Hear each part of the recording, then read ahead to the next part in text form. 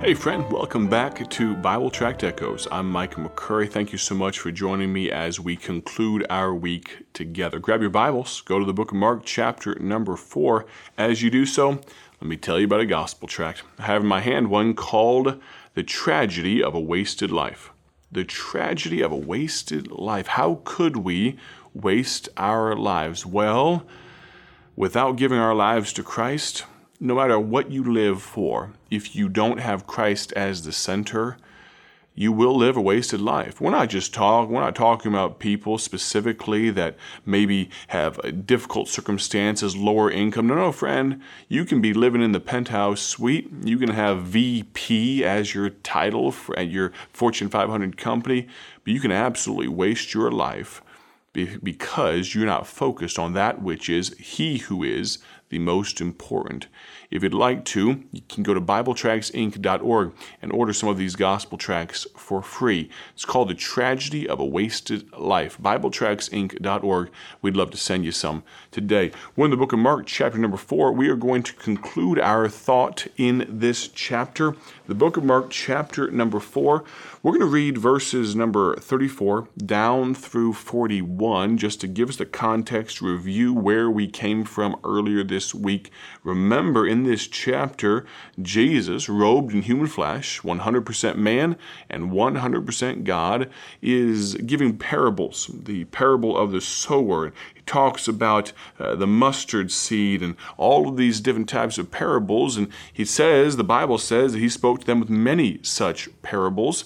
And then after the crowds went away, we get to verse number 34. But without a parable spake he not unto them, and when they were alone, he expounded all things to his disciples. And the same day, when the even was come, he saith unto them, Let us pass over unto the other side. And when they had sent away the multitude, they took him even as he was in the ship, and there were also with him other little ships. And there arose a great storm of wind, and the waves beat into the ship, so that it was now full. And he was in the hinder part of the ship, asleep on a pillow. And they awake him, and say unto him, Master, carest thou not that we perish? And he arose, and rebuked the wind, and said unto the sea, Peace, be still. And the wind ceased, and there was a great calm. And he said unto them, Why are ye so fearful? How is it that ye have no faith? And they feared exceedingly, and said one to another, What manner of man is this, that even the wind and the sea obey him? Now, we've talked about the fact, as we go back to the beginning of our thought from the beginning of this week, you realize Jesus was very likely drained. This has been a very long day. When the even was come on the same day, verse number 35 tells us.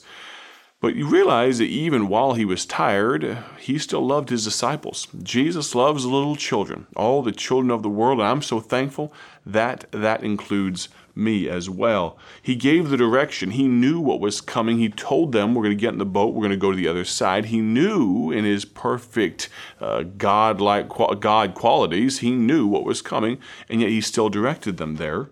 We would be wise to depend on who he is. Of course, the situation was dire. We have these great fishermen, people that know these waters, deft fishermen, but yet they still chickened out. They got scared. They thought they were going to die. I'm not saying I would do any better. I would have been, what do they say? When in trouble or in doubt, run in circles, scream and shout. That would have been me very quickly as the storm began to arise. But Jesus is dreaming in the backside of the boat. He's sleeping there. They dared to question Christ's love. In verse number 38, they wake him and say unto him, Master, carest thou not that we perish? And then we get to where we are today. Christ demonstrated his power. Mark chapter 4, verse 39, the Bible says, And he arose, Jesus did, and rebuked the wind, and said unto the sea, Peace, be still. And the wind ceased, and there was a great calm. Notice the order here. He rebuked the wind first, and said unto the sea. Of course, you realize that if he rebuked the wind and the wind ceased immediately, the ocean, or should I say the Sea of Galilee, would have still had momentum. It still would have been rocking and rolling for a good long while. But he also didn't just calm the sea and leave the wind to whip it back up into a froth. No, he did things in a perfect order. He rebuked the wind and then said to the water itself, to the sea, "Peace, be still."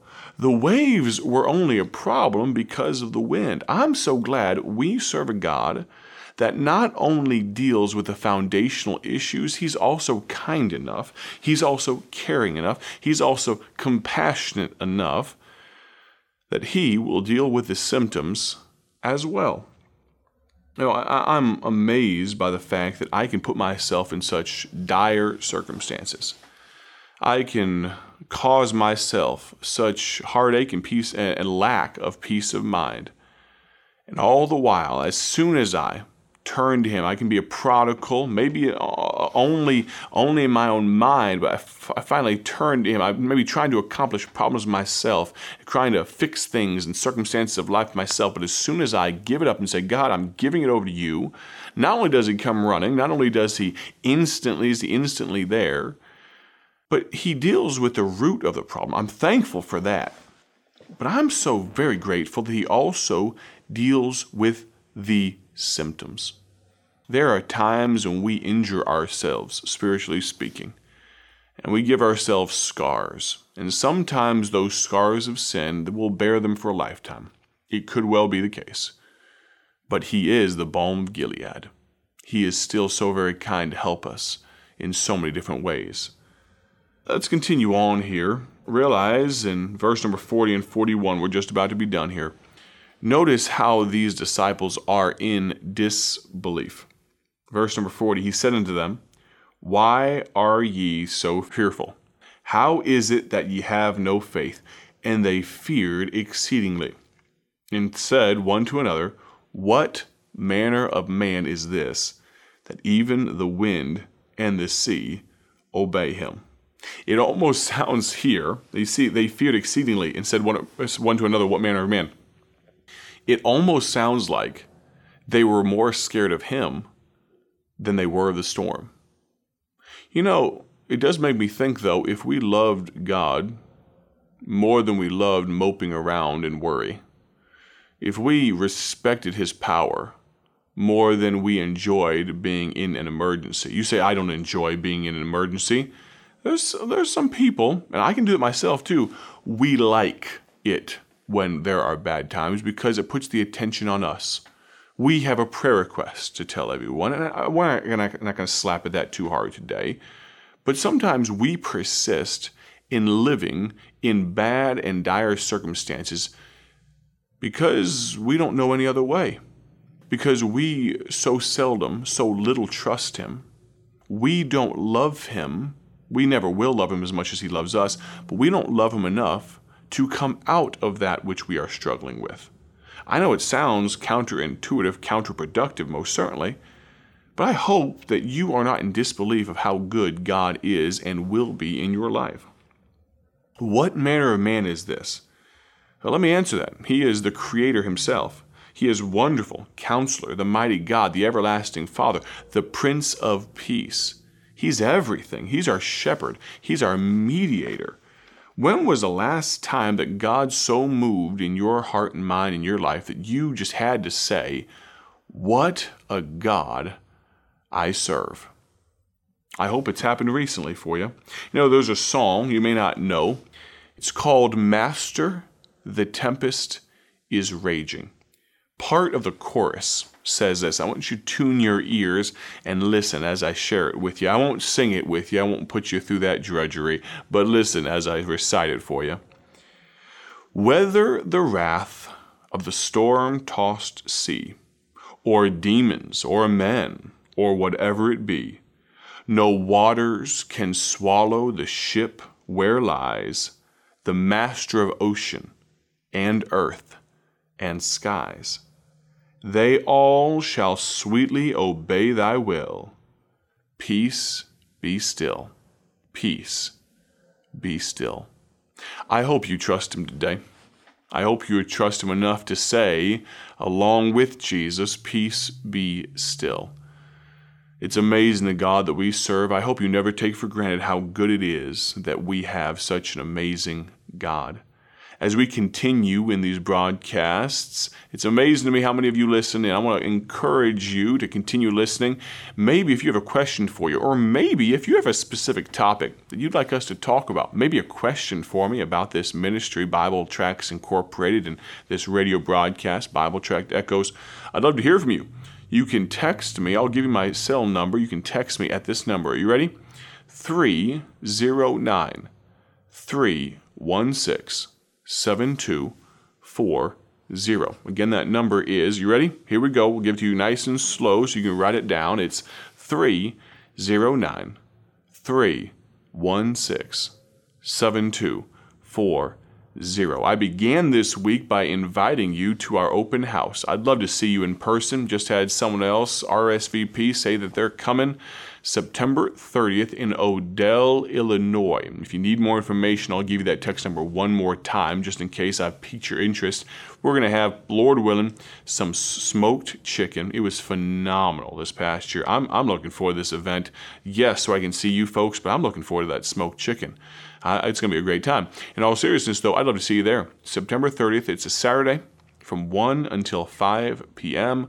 We have a special guest with us. Lord willing, we may even record some of this very radio broadcast, the Bible Tract Echoes radio broadcast, live with a studio audience. We'd love to see you there if it works out. Join us, please, September 30th. One more time, let me give you that cell number. You can text me if you have questions. You ready?